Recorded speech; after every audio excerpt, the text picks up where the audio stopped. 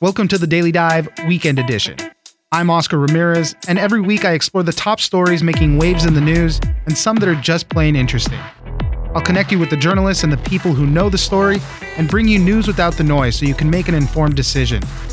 You can catch a new episode of the Daily Dive every Monday through Friday, and it's ready when you wake up. On the Weekend Edition, I'll be bringing you some of the best stories from the week. As the second impeachment trial of President Trump played out this past week, the main question was, did he incite rioters to storm the Capitol? To explore that, we can look at the over 200 people that have been arrested and charged so far in the siege. Mostly, everyone there was a Trump supporter, some of which said Trump did inspire their actions. Others have been tied to far-right extremist groups. Some had ties to law enforcement and the military. And some were charged with conspiracy, the most serious charge. For more on those that stormed the Capitol and their stories, we'll speak to Tom Dreisbach, investigative correspondent at NPR. When we started this project, we were thinking about how every day, it seems, we're getting new charges brought by the Justice Department against people who are alleged to have taken part in the rioting and the insurrection at the Capitol. And so what we wanted to know was, are there any commonalities in this group? And honestly, looking at the more than 200 criminal cases that have been filed, it can be hard to find some trends. I mean, there are people who are alleged to have committed conspiracy, which is a very serious charge, and that they allegedly planned the attack on the Capitol for months, beginning as far back as days after the November election. And then there's people who allegedly just sort of were in the crowd and got caught up in the moment. What unites all of them really is their support for Donald Trump, and in general, this idea that they bought into the idea that the election was stolen from Trump and that there was widespread fraud. And really, there's no evidence that either of those things are true. You mentioned conspiracy. So this is one of the most serious charges that people can face in this. How many people were charged with this? And I mean, these are just the people that were caught and being charged. You know, obviously, if they were organizing, there might be a lot more people involved in it. But talk about the ones that we know, at least. There's around a dozen people so far who have been charged with conspiracy, and the charges relate to a handful of cases. In one of those cases, the government alleges that a group of people associated with the Oath Keepers, and if people aren't familiar with them, they're an extremist far-right organization that grew up about a decade ago. They specifically target for recruitment people who are in the military or who are veterans or law enforcement. And the government has alleged that people in that group planned this attack on the Capitol going back for a while now. The government has also alleged that members of the Proud Boys group, this far-right, often violent and hateful gang, they also engaged in conspiracy. And in one of the court documents, there's also an allegation that one of the Proud Boys said that he was going to kill Mike Pence if they had the opportunity. So these are some very serious allegations in these court papers relating to conspiracy, and those are some of the most serious charges that people in this large group of more than 200 now face. And you mentioned, the Oath Keepers and how they try to recruit military and law enforcement. That's one of the things that officials and lawmakers are really concerned with, is kind of the extremism crop coming up through these channels. That's one of the things they're looking into as well. There were a striking number of military veterans in this group. Around 15% had law enforcement or military ties by our count so far. And I should say that we continue to add to this database as more charges are unveiled by the federal government. And in the U.S., there's about 7% of the adult population are veterans. So it seems to be an overrepresented group in the defendants related to the Capitol. And experts on extremism say there's not a lot of evidence that veterans necessarily are more susceptible to extremist ideology, but the Defense Department does say that extremism in its ranks is a major issue that they're working to combat. The new Secretary of Defense, Lloyd Austin, says this is a top priority for him and the Biden administration. And there was actually a poll by the Military Times, the military publication, that about a third of active duty service members say that they had witnessed personally racist activity or white nationalist activity, like people with swastika tattoos, that kind of thing. And so clearly it's an issue that the military is actively dealing with, and there might be clues to the extent of that problem in these court papers related to the Capitol riot. Most of the people that are charged in all of this are being charged primarily with allegations of breaching the Capitol building. And from there, the other charges can be added on, destruction of property, all that other stuff. As I mentioned, that are at NPR, you guys have like a full list. We know the names of these people. We know what they're being charged with. Are there any other stories of people that stand out to you? Because, as we mentioned at the beginning, a lot of people did say, well, we were following the president. He told us to come out here. They believe all this stuff going on. Any other stories that stick out to you? There's a couple things that really stick out with me. To one extent, I think in the immediate aftermath of the attack on the Capitol, a lot of the images that we saw were a little bit misleading. We saw a lot of footage from the rotunda of people sort of milling about. It didn't seem that violent. But as these charges have been unveiled, we have received word and evidence of really pretty intense violence that was brought on by these rioters. I mean, there's allegations against one man who is a military veteran who allegedly brought a hockey stick and beat members of the Capitol Police with that hockey stick repeatedly. There's allegations against several other people that came armed with bulletproof vests or bear spray, which is an irritant spray, and that they use that against the Capitol Police.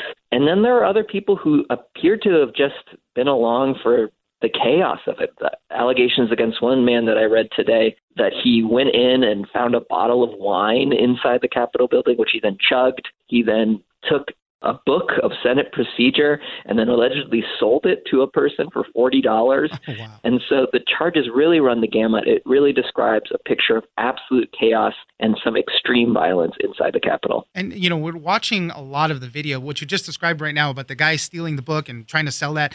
That was one of the most curious things to me because I was seeing people on the floor of the Senate, I believe it was, and they were rifling through desks and looking for documents and taking pictures. And that was the most curious thing to me is like, who knows what a senator might have left behind when they got evacuated and all, but it could have been sensitive information. That was one of the things that really stood out to me. And the federal government, the Justice Department has pointed that out, that people were looking at potentially very sensitive information. One woman allegedly took a laptop from Nancy Pelosi's office. Now, there's word that it was just used for presentations, that it wasn't necessarily super sensitive national security information. But obviously, when you have an unanticipated breach of the U.S. Congress, there is a lot of material that could be extremely sensitive lying around. And I think we're still really only starting to piece together how damaging that attack may have been on a number of levels.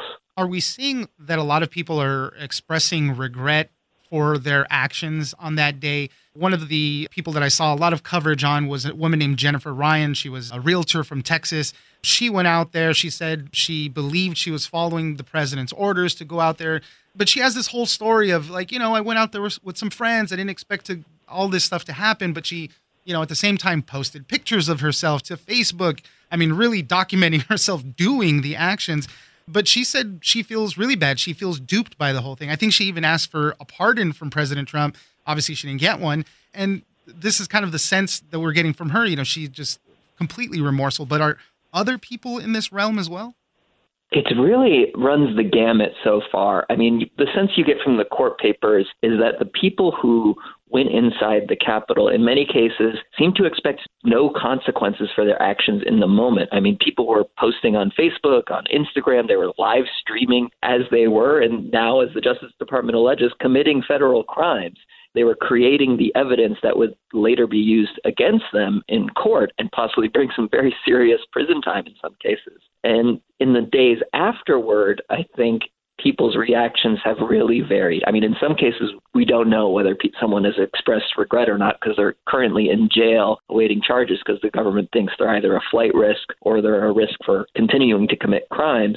In other cases, we have heard people say, I really regretted this. In a couple cases, people thought that President Trump was really behind them. And as you mentioned, Jenna Ryan said she was hoping for a pardon from Trump. That did not happen. So I think we're starting to get a really wide variety of reactions as people realize the gravity of what happened at the Capitol and the serious prison time in some cases that they might face. Some people said they expected President Trump to be marching with them to the Capitol building. Right. That's how deep in they were. The last question I have is, we're going through the impeachment trial right now. A lot of them are pointing to all these instances and these people's words in that trial. But as far as these defendants, using the defense that, well, we were following the president's orders, what have legal experts said about how effective that might be of a defense? Well, it's a potentially very risky legal strategy for these defendants. I mean, some defense attorneys have said they're going to use this. One defense attorney apparently went as far as to say that their client was brainwashed by Trump into committing these acts. But it's not a position that a defense attorney wants to be in, because to use this defense that, Trump egged people on to do this, you're already essentially admitting that my client did these acts, and I'm trying to bring up mitigating circumstances.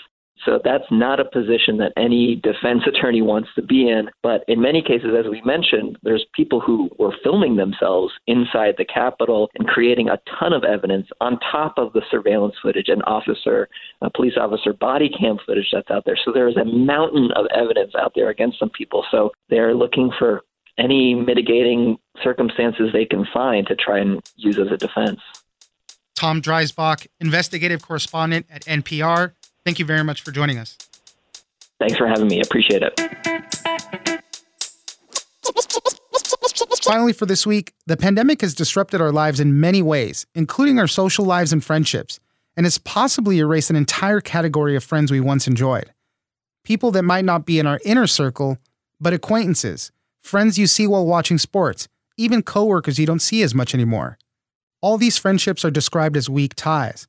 But for more on why these friendships are vital and the deeper appreciation we have for them now after the pandemic, we'll speak to Amanda Mull, staff writer at The Atlantic. This is something that I had noticed pretty early on in the pandemic, but I sort of chalked it up to the fact that I am a really extroverted, social, chatty person. I love to chat with people who work at the coffee shop I go to, and the UPS guy who always comes to my building and things like that. I just like to talk. So I noticed that I was missing all of these little incidental interactions pretty early, but I didn't know if that was something that people who aren't as social as I am were feeling. So as time wore on, I noticed more and more types of people I was missing out on, and just how bummed out I felt about it all the time. And eventually I realized while watching a Netflix show in which one of the first scenes of the series is the main character meeting her boyfriend at a bar while everybody's watching baseball. And I just thought about watching football in a bar, the bar that I go to every fall weekend normally, and realized that I just really missed being around a bunch of sort of familiar people all doing the same thing at the same time. I missed seeing the bartenders that I saw every weekend. I missed seeing lots of people who I know by first name or who I know by sight, but whose, social media information I don't have. And it's just sort of snowballed from there. And I realized that this was something that a lot of other people were experiencing too. We have our inner circle and we know those people and we try to keep in contact with them as much as possible. But this kind of outer circle, these people that also enrich our lives in a lot of different ways, they can be just as important as our main relationships. And sociology, I like the way you mentioned this, doesn't really have a name for this, but they are called weak ties. So this is anything from acquaintances, as you were mentioning, people in the bars, all these other people. And I'm with you on that front. I miss those people. I think one of the reasons that people have had such a difficult time articulating this sense of loss that they have over these people in their lives is that we don't really have language in the U.S. to talk about all of these different types of connections. We have the word friend and we have the word acquaintance, but there's just not a rich language around all the people that matter in your life. At first, I felt a little bit selfish because I have been really lucky. I have a lot of close friends within a couple blocks of my apartment. I have been seeing them throughout the situation in safe ways. We have access to resources to do that. Yeah. And I felt a little bit like I was being greedy by missing all of these other people, but I started to look into the sociology of it. And we need all of these different types of ties and relationships and interactions in order to keep us mentally and physically healthy. This has kind of far-reaching effects. It's not just people at the bar and all that. It crawls into work life, working from home life, all these different types of friends and casual encounters that we would have would shape you, kind of bring some little joy to your life, but these are different. Talk about this in the context of the workplace now, because that's another big disruptor we've been dealing with. One of the first ways that it occurred to me that this might harm people in the long term in some way, or at least change their lives in some way in the long term, is at work.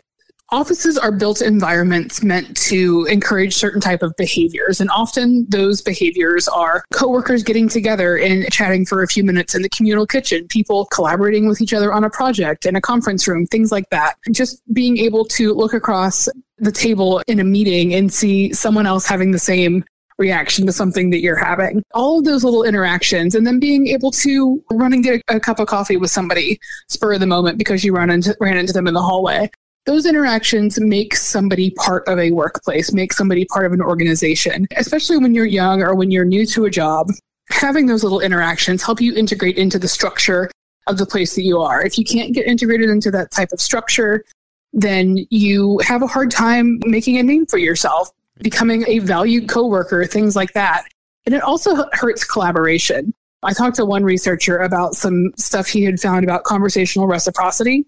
And what we need in the workplace, especially when one person is instructing another person on how to do something, is unstructured time for the person who is doing the task to put in their 2 cents, to become an equal part of the conversation with their boss, essentially.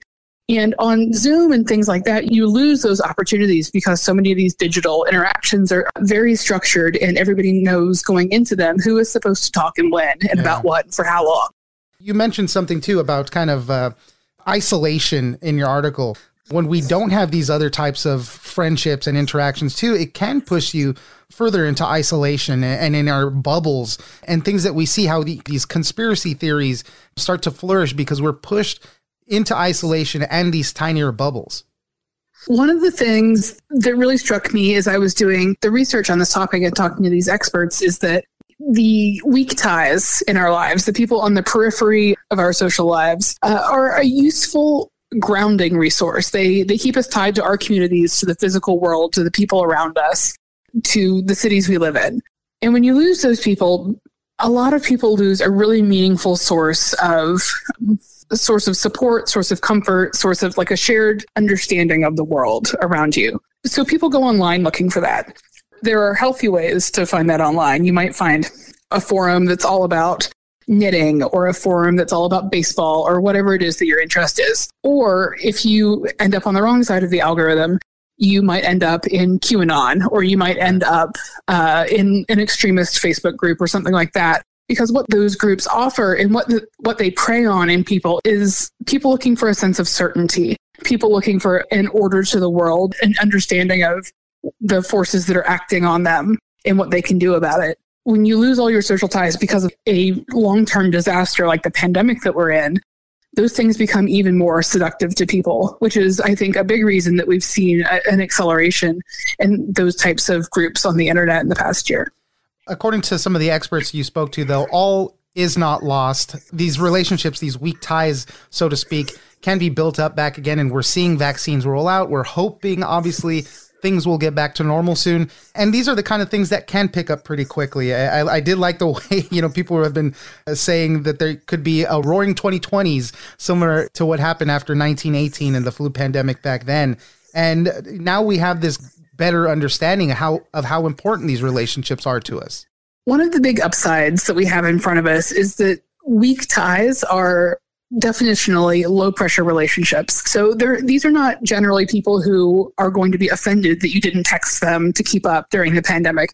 These are not people who you're turning down Zoom invites from. These are people that once you see them again and once you both confirm you're still there and still happy to be there, things should go in those relationships back to largely normal. And I think that people will be really, really happy to see everybody and perhaps bring with that an understanding of what all of the people around us mean to our lives.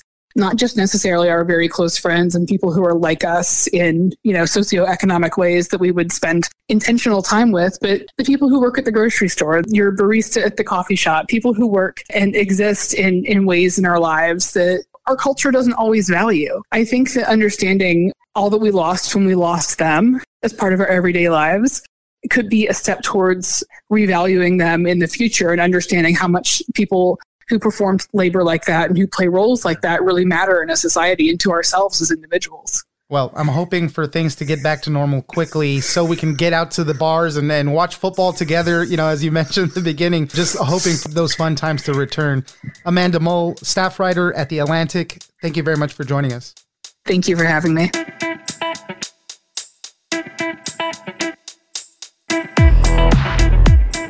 That's it for this weekend. Be sure to check out The Daily Dive every Monday through Friday. Join us on social media at Daily Dive Pod on Twitter and Daily Dive Podcast on Facebook. Leave us a comment, give us a rating, and tell us the stories that you're interested in. Follow The Daily Dive on iHeartRadio or subscribe wherever you get your podcast. This episode of The Daily Dive has been engineered by Tony Sorrentino. I'm Oscar Ramirez in Los Angeles, and this was your Daily Dive Weekend Edition.